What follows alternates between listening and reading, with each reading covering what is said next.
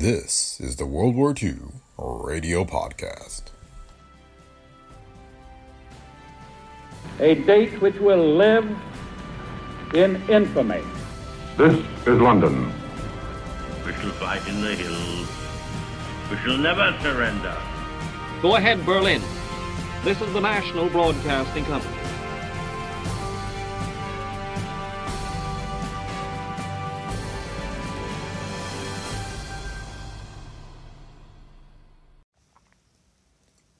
Welcome to the World War II Radio Podcast.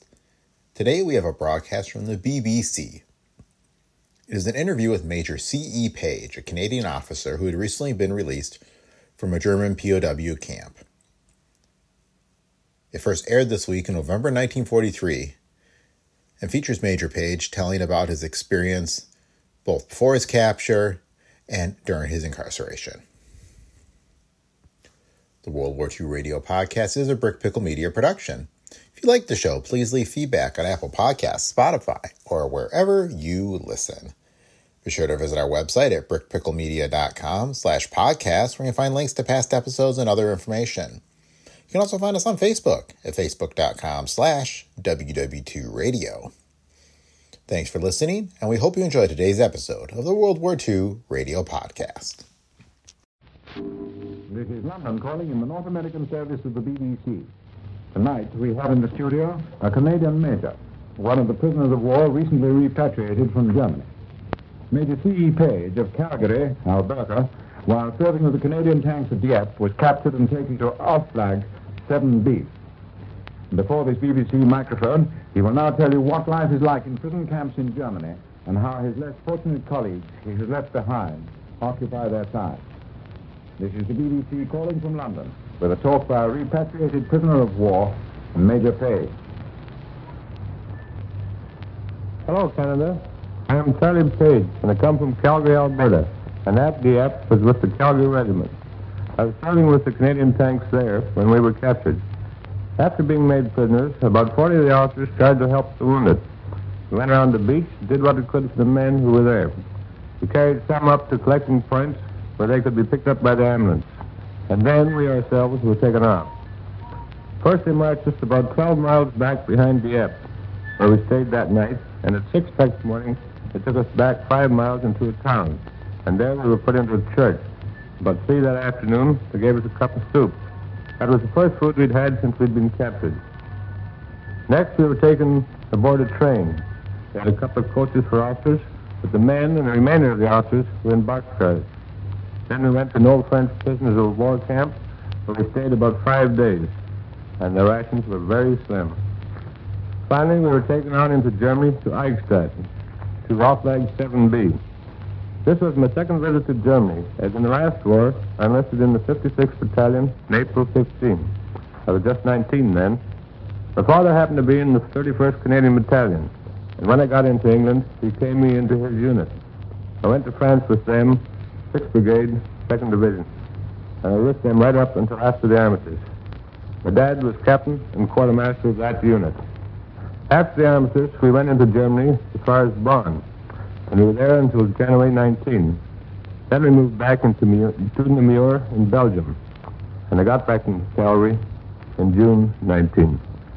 We passed through Bonn on my way from Dieppe to the prison camp, but all I was able to recognize was the Bonn Bridge. Last war, it was Berlin or bust, but I didn't get that far. But I happened to pass through the outskirts of Berlin on my way to England. And from what I could see of it, Berlin had a bit of the busting this time. Our camp, Auflag 7B at Eichstätt, was about 60 miles from Munich. It was in a very nice part of the country and resembled somewhat the foothills of Alberta, where I come from. It was a very nice climate, and it got very hot in the summer. In fact, we used to run around in shorts and get a real suntan. During last winter, I don't think it was down below 10 degrees of frost, and there was very little snow. Our camp was a pre-war cavalry barracks. There were 4 big brick buildings of the permanent barracks, and we had running water and electric lights. But the huts, which we called the Garden City, did not have water or electric lights. They used carbon lamps. Huts were very warm, But the ration of coal was very small, and for this coming winter, the ration of coal is cut down by 40% over last winter. So I think the boys are going to have a very cold winter. There's approximately 1,350 officers and 250 orderlies in our camp. Orderlies were for the officers, but the Germans used to take them out on fatigue a lot of the time. There were about 100 Canadian officers, a lot of New Zealanders, Australians, but the majority in our camp were English and Scotch. We had 24 Americans with us for a short while, but when they started American camps, they took them away. I remember they left on the night of the King's birthday. And by the way, everyone turned out in the smartest clothes, and those who had SD, that service dress, put that on for the King's birthday. The pipe band turned out and played retreat.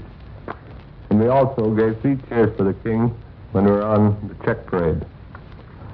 Some of the Canadian officers with me were Brigadier W.W. Stauffen of Toronto, Lieutenant Colonel R.R. Labatt of Hamilton, Lieutenant Colonel Frederick K. Jasperson of Windsor, Ontario, Lieutenant Colonel Charles Merritt, V.C. of Vancouver, Lieutenant Colonel D.E. Cato of Toronto, Major Marchant of the FMRs, Major D. Orm of the SSRs of Weyburn, Saskatchewan, Captain James A. Turner of the Camerons of Winnipeg, Major Brian McCool of the Royals of Toronto, and also Lieutenant Jack Taylor of Toronto, the famous Canadian rugby player. Captain Foote, a Canadian padre, was with us for some time, but he asked to be transferred to the men's camp. That's the Canadian men's camp, and he left us, and we heard afterwards that he arrived there and was doing a nice job. Our living quarters were very cramped. In some rooms, they had 2- and 3-deck beds. There were 4 officers in my room, but there were only 10 rooms like that in the camp. The average was about 32 to a room. We had a locker and a bed each, knife, fork, and spoon, a bowl, a cup, 1 blanket in summertime. If you're lucky, you got 2 in winter, and a towel. That is all the Germans issued. The Red Cross has supplied a lot of extra blankets and dishes. In the huts in the Garden City during the winter, frost often came inside the walls, which made it very damp, and our clothing got pretty dank after a while. We were allowed cold showers, in fact, any time we wanted them, but hot showers we only got every 2 weeks. We made a complaint about that, and they promised us 3 in a month. Instead of getting 3, we got 1 in 5 weeks. The German rations were very poor, and because we were receiving Red Cross parcels, even these were cut down by a third. If it had not been for the Red Cross parcels, the men would have been in very poor condition. It was practically the Red Cross parcels that kept us alive. And now the men I left behind are in very good condition. The issue of Red Cross parcels figured out at first 8 men to a parcel per week. But for the last year, there's 1 parcel per man a week. And oh boy, how we like them. The parcels are from the British Red Cross, Canadian, New Zealand, and Australian. Canadian biscuits, Canadian salmon, Canadian butter, and Canadian meat roll are particularly popular. And I wouldn't be letting out any secret to say that Canadian parcels were especially popular, and that they were well packed and the contents were well chosen. By the way, cigarette parcels have been coming in very well, and I know all the prisoners appreciate them very much. And I know all prisoners would want me to thank their friends and the organizations which send them on their behalf. Through these parcels, Canadian prisoners are now becoming tea drinkers. We make brews, as we call it, 6 or 8 times a day. So when you're sending parcels, include tea, coffee, cocoa, and some sugar. We started off in the morning with tea at 7:30. After parade, which is about 9 o'clock, we make another brew. Then about 10:30 or 11, we make another one, and so on. About every 2 or 3 hours through the day. We use the famous POW heatless smoker. That is a stove made of tin cans. and burns paper. They were originally called smokeless heaters, but for obvious reasons, we changed the name. Groups of 6 or 8 officers will form a mess together and pool all their resources. Parcels are collected on Mondays and Thursdays and put in a common store. But naturally, in any group, if one man is short, he is always looked after by his friends, and nobody suffers. If you send prisoners a miscellaneous parcel, try sending running shoes, shorts, sweatshorts, and a baseball cap. I suggest that because in the summer, the sun is very hot, and we play a lot of softball, and a regular baseball cap shades your eyes. In fact, we were making our own hats there, and very queer-looking they were, too. The odd bathing suit, trunks, for sunbathing comes in handy, and a lot of the men were as brown as the Sam Brown of my belt. One thing a prisoner wants more than anything else is mail from home, and the odd snapshot of the family sure bucks him up a lot. We played a lot of games in our camp.